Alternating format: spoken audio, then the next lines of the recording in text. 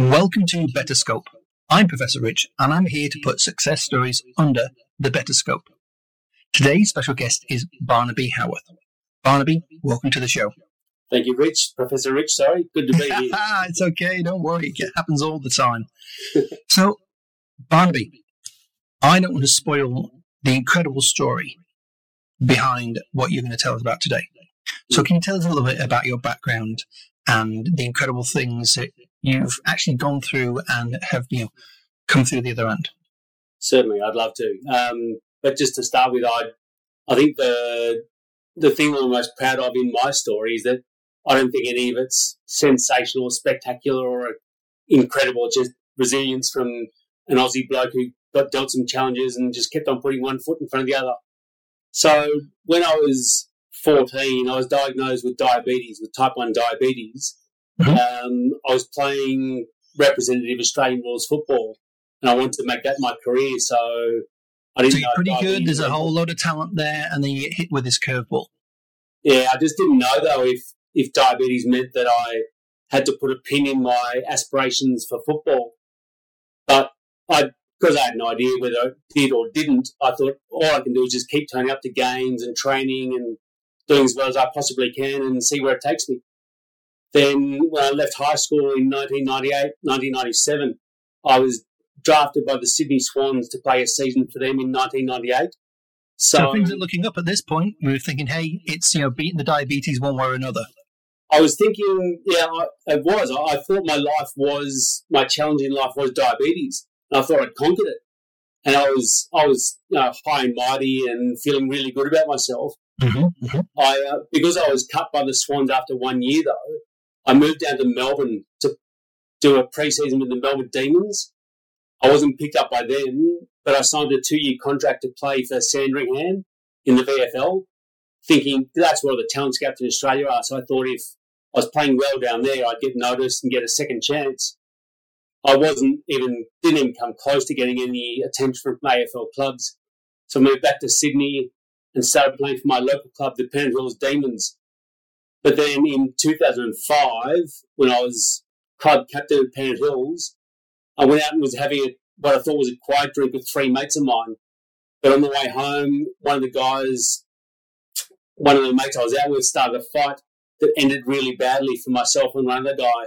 I was king hit from behind in the jaw, which tore an artery in my brainstem and resulted in a stroke a week later. So my life was just turned on its head, and diabetes all of a sudden became the least of my problems. Absolutely. So then that must have also caused the end of the football career? Yeah, at the time it did. I found, in terms of resilience and challenges and where the hell am I going in life, I found I was back in the same place as I was when I got diabetes. I had no idea what I could do and what I could achieve.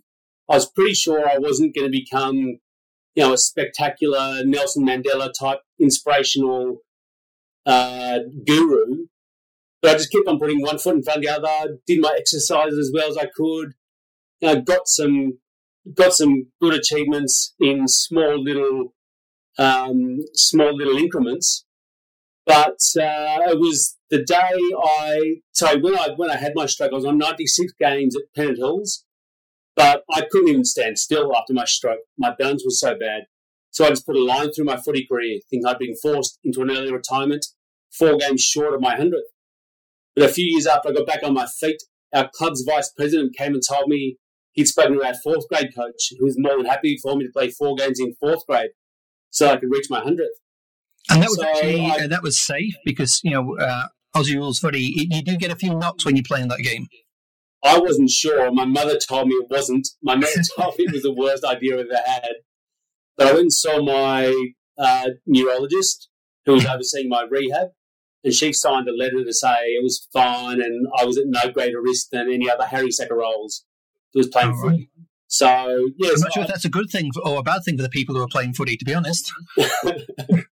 Well, it was what it was. I was back in the same boat as before diabetes. I just had no idea. I had 4 games to play. I didn't know if I'd get through 1 quarter. But what was the age difference? So 14 when you got hit with diabetes, and then when you were at the point where You actually had the stroke. What was the age difference? I was 25 when I had the stroke. So considerable more life experience, because when you're 14, hormones are flying around as well, and puberty's kicking in, all the other things, and you just don't know who you are at that point. You've got very little chance of knowing who you are in reality. Yeah. So when you were 25, you'd learned a lot of things, and that contributed towards your resilience. Yeah, I had. I didn't realise it at the time. At the time, I thought I was wiped clean and I was going to start again. I was pretty flat after the stroke. I thought all that Aussie resilience stuff, just putting one foot in front of the other, and hoping it all works out. I thought that had been a waste of time, because I had this stroke and I couldn't stand still and everything was horrible, and I just didn't think that the way I'd gone about recovering and my rehab stuff was right.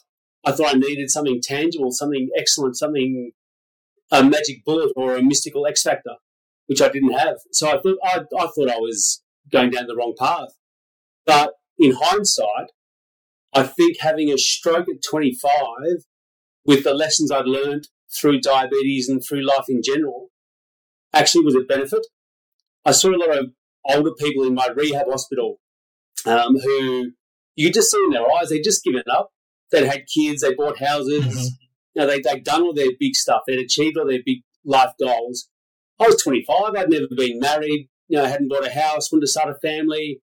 So I had ambition, and also the fact that I was only 25 and was still pretty fit from playing football meant that I had the physical capabilities to recover and to do my rehab exercises as well as I could. So it was actually quite beneficial, I reckon. That's really interesting. So tell me, you went from being in rehab to being able to potentially play again. How long did that sort of time period take? Years. So the stroke was 2005, and I played that game of footy in about 2015, so it was about 10 years. But it was, I don't think, going from the day after a stroke, I don't think you could play football the day after, regardless of what sort of mystical X factor or magic bullet or secret recipe. It would need to be magic, yeah. I just physically don't think it's possible. No. So it took 10 years of accumulation of small, incremental, tiny steps. Like one of the exercises I had to do, I had to get a spoonful of little plastic beads in a spoon out of a bowl and put them into a cup. And as I was doing it, I always thought, this is the most useless exercise in world history. I'm never going to need to get a bowl of plastic beads out of a bowl and put them in a mug. But it's things like that. It was the accumulation of things like that that have meant I can now sit here and talk to a professor over a podcast. And so all these things you were doing, I'm sure there was, method in the madness, that kind of exercise with the spoon and the beads. It's redeveloping those fine motor skills, and it's reconnecting the parts of the brain that may have been kind of damaged during the stroke, I'm assuming. That's exactly what it is. So when I had this stroke, what had happened was that all the signals I'd built up from my brain to the left side of my body over 25 years had been wiped clean, so which is why I couldn't stand still. Mm-hmm. So I had to relearn how to use my left side again, which, the fine motor skill stuff were the hardest. The gross motor skill stuff, like the balancing on one leg, wasn't as difficult, but it's really frustrating, and you don't see big jumps in improvement from day to day. It's all just really small, like tiny improvements over a long time. But if you're going like that, then it doesn't matter how long it takes. If you end up being able to play footy again and drive a car again, it's worth the frustration. And I think that's the amazing thing about your story, and there's a lot more of it to come, that you did have that determination to stick at it for that duration of time. Because as you say, it was 10 years from the stroke to actually being able to play footy again at any level. Mm-hmm. So that's a huge amount of determination and effort. Yeah, that's very kind of you to say, but I don't think it was determination and real internal drive. I think it was just stubbornness. Being 25 and coming from my football background, I saw my stroke as a football injury. So I was like, well, today I can't stand, I can't flip an egg on a fry pan, mm-hmm. I can't get a bowl of plastic beads out of a bowl into a cup. So to do that, I need to do this exercise If I still can't do it, I'm going to need to do it again, again, again. So it's just that stubbornness, just that I'm injured and I need to get better. The only way to do it is to do what my therapist was suggesting is the best way to go. So that same spirit that would have kept you in the game if you were 20 points down, and there's only 10 minutes of the game down, to go, to hell with this, I'm still going to win. That's the perfect metaphor. There were a lot of times along the way where I thought, this is useless. What I'm doing now is a waste of time and I'm getting nowhere.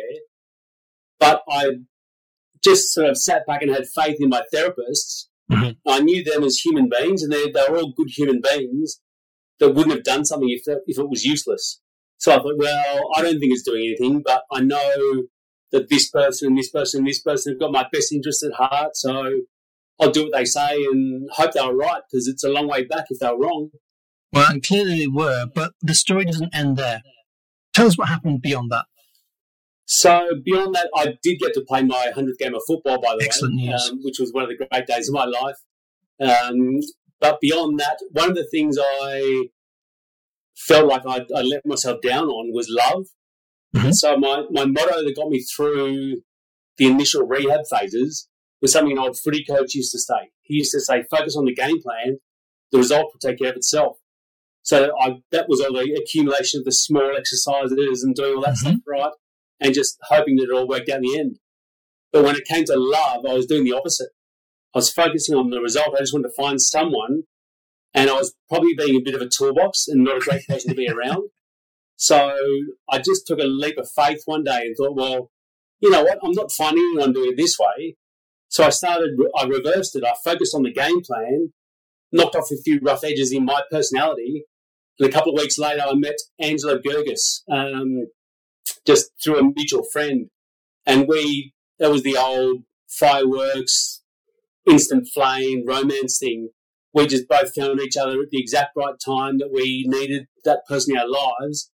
And it was just love and fireworks from there. So we've been dating, Angela and I have been dating for about 10 months. And she told me she'd had breast cancer before, but it was gone, she was fine. But 10 months into our relationship, the breast cancer came back, and it was stage 4, so it was pretty serious. That is, there is no stage 5. Yeah, pretty much. And she was basically told by doctors nicely, they presented as well as they could, but basically said, ring your mother, tell her to come in and say goodbye. It was pretty last minute sort of stuff. So it just rocked her world, which rocked my world. We had been talking about getting married before then, and in Angela's first breast cancer scare, she was seeing a guy, and he took off. It was too much for him, so he took off. And I thought, I learned my values in life from my father and my grandfather. And I knew that if they were in that situation, there's no way they'd leave this lady in desperation on her own. Mm-hmm. So not long after Angela got the news, I proposed to her a bit in Southwest Rocks, and we got married, and it was one of the most beautiful marriage celebrations I've ever been a part of, which is quite biased, but it was pretty bloody good. We went on 19 legs of our honeymoon, and the last of which we got back from less than a week before she joined her father in heaven. So it was one of the hardest times in my life, but it was also one of the most beautiful, which sounds really weird to say when someone passes away, but just knowing that when the chips were down for someone else, I could put my hand up and say I was there. And I was there because I love my wife, not because I thought I need to be a good guy. I was there because my wife was scared. She was in a really tough time, and I was able to be there with her. So it wasn't a case of doing it out of duty. You're doing it because you really wanted to. Correct. Yes, I've thought about it often, and on the first night when Angela was diagnosed, she was just freaking out. She just, she couldn't do it on her own. But when I said to you, when you asked me about our love story, it was exactly that. It was a real sort of Romeo and Juliet, finding each other at the right time, we were the yin to each other's yang. It was all that, romantic hogwash that everyone loves. But it was exactly that, and that's why I stayed, not because I felt obliged to stay, because I loved my wife and I would have done anything for her. So do you believe in fate? Do you think that maybe there was a long connection here of, you went through all these things to be the right person at the right time to look after her? That's a very deep question, and I don't want to offend anybody that does believe in fate, but no, I don't. No, it's just the way it was, we both just got incredibly lucky to have found each other at the exact right time. Angela's family are Egyptian, and Angela used to tell me one of her biggest regrets was that she'd sort of lost touch with the church. Her family used to go to church every Sunday and were quite close to the church community. So I said, well, no brainer, we've got to go back. So we started going to church every Sunday. Then when Angela's cancer scare came up and became public, the priest, we want to get married in the Coptic church, but the priest said I couldn't do it because I wasn't Coptic. And I said, what do I have to do to get baptised? And he said, you have to do 5 learning modules. You got to come in and see me, and I'll take you through, parts of the Bible and make sure you understand it and blah, blah, blah. I was like, all right, cool, let's start. Yeah, so where do we start? Simple as that. Yeah, pretty much. I went in one day after work, and he took me through his learning module, and it went for like an hour and a half. It was exhausting, and I said, so that's only one module of 5. This is going to be tiring. He said, no, that's all 5. Given the time restraints, I put all 5 into one. You can get baptized tomorrow if you want. So literally, he managed to compress it down, and he was aware. He was taking on board the situation. There were certain rules he had to adhere to. Yeah, and he found a way to make it work for everybody. He was he is a really good guy, Father Matthew. He and I used to talk about the Swans and Australian sport every time we saw each other. So when he heard the news about Angela, he did everything he could to make our lives together more beautiful. So that was one of them. I ended up getting baptised the week after that session. We got married that November, and we kept on going to church. I actually, between the engagement and Angela passing, Father Matthew rang me before Easter and asked if I'd like to serve as a deacon on Easter Sunday. I thought, well, hang on, I'm just this everyday Australian Harry Sacker-Rolls who's played a bit of footy and tried to look after my wife. I don't know if I feel like I've done what I need to do to be a deacon in a Coptic church, but it didn't really matter. Well, he clearly did. Yeah, exactly right. Like he's a priest. He's question, not mine, to apply for it. So yeah, I served as a deacon quite a few times, and that just turned my life around. I often talked about the church community as being like my football community, and it's just a really big bunch of good people all being drawn together for the same reason. In their eyes, it was God. In my eyes, it was football. But they were really similar communities. When people ask you how you are, they actually care and they look at you and they look you in the eye. It was just a beautiful place to be. Very interesting. It's a very interesting parallel, that whole idea of community. Moving on beyond that, though, you've actually gone on to help lots of other people. Tell us about how you've gone on to help the wider community. So I'm a keynote speaker on resilience. I ended up there. I'm just a sole trader, but I ended up there because I got a job at the ABC as an auto cue operator for the news. I've been there for 14 years, and I tried climbing the ladder internally to get a better paying job than auto cue for the news, but I just couldn't convince total strangers in job interviews what value I could bring to a role because I wasn't sure about myself still.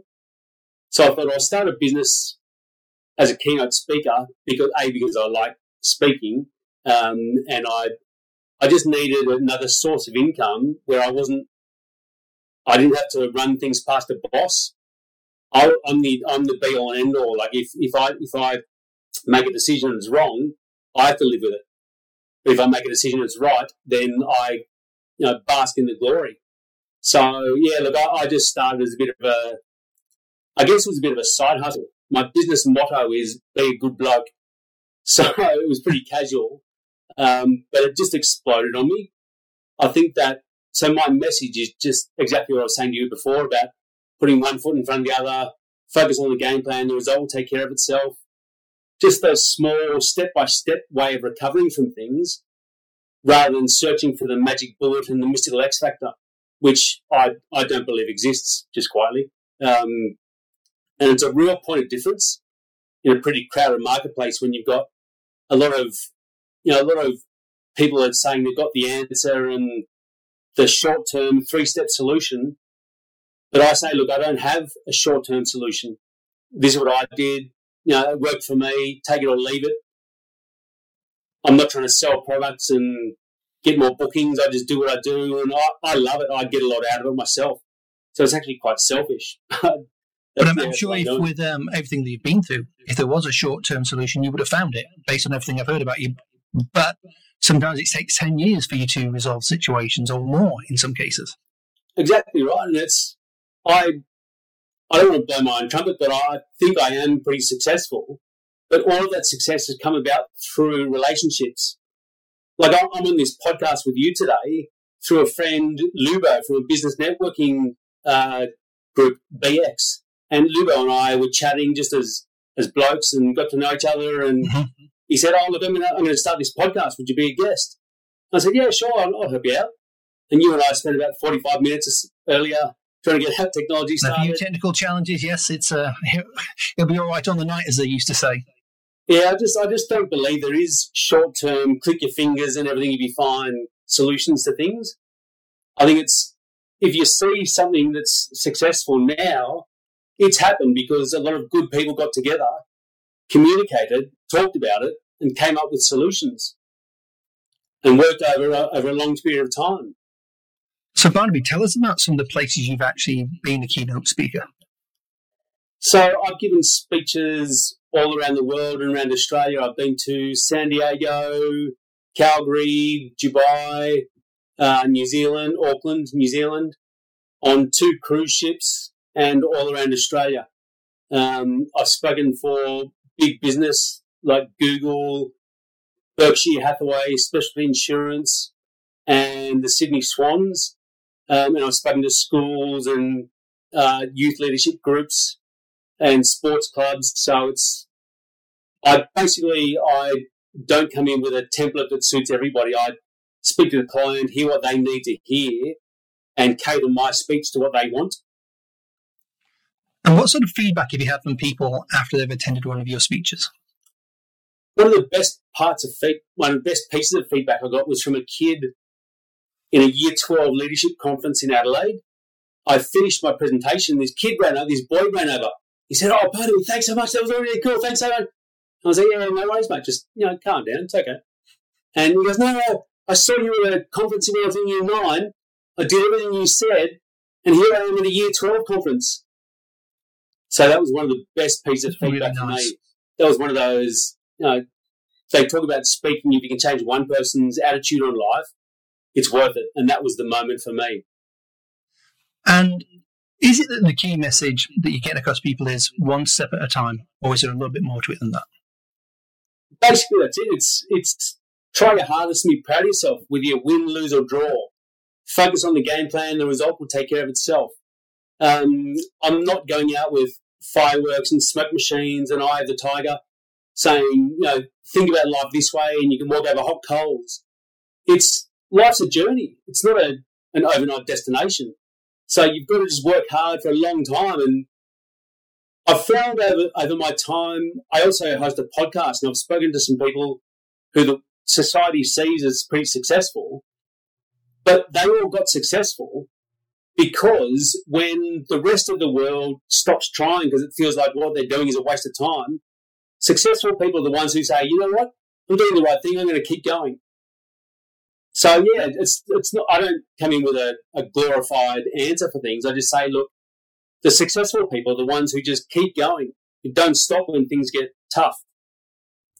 So, Barnaby, what's the name of the podcast so people can look out for it? The podcast is called Everyday Greatness. and we're going to be co-hosted by the Sydney Swans next year. That's very it's exciting. a video podcast coming from their media room. So the Swans are putting forward players and staff as co-hosts.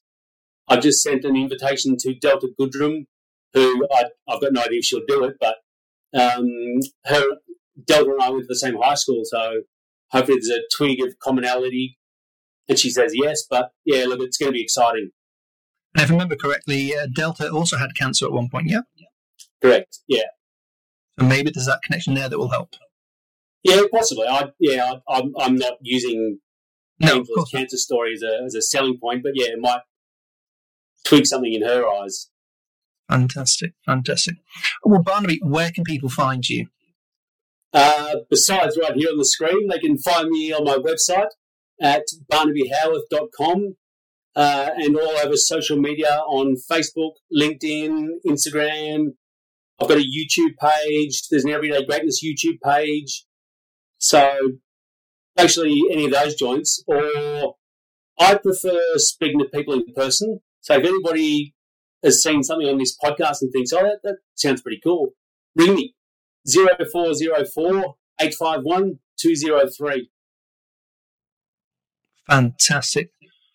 Barnaby, this has been an absolutely fantastic and an inspiring conversation today. And despite what you may say, I think it comes across that you're very amazing and incredibly humble at the same time. So thank you for your time. Thanks, Professor Rich, and thanks for having me. Thanks for listening to Better Scope. If you enjoyed this conversation, be sure to subscribe for more. Until next time, I'm Professor Rich, and this has been Better Scope.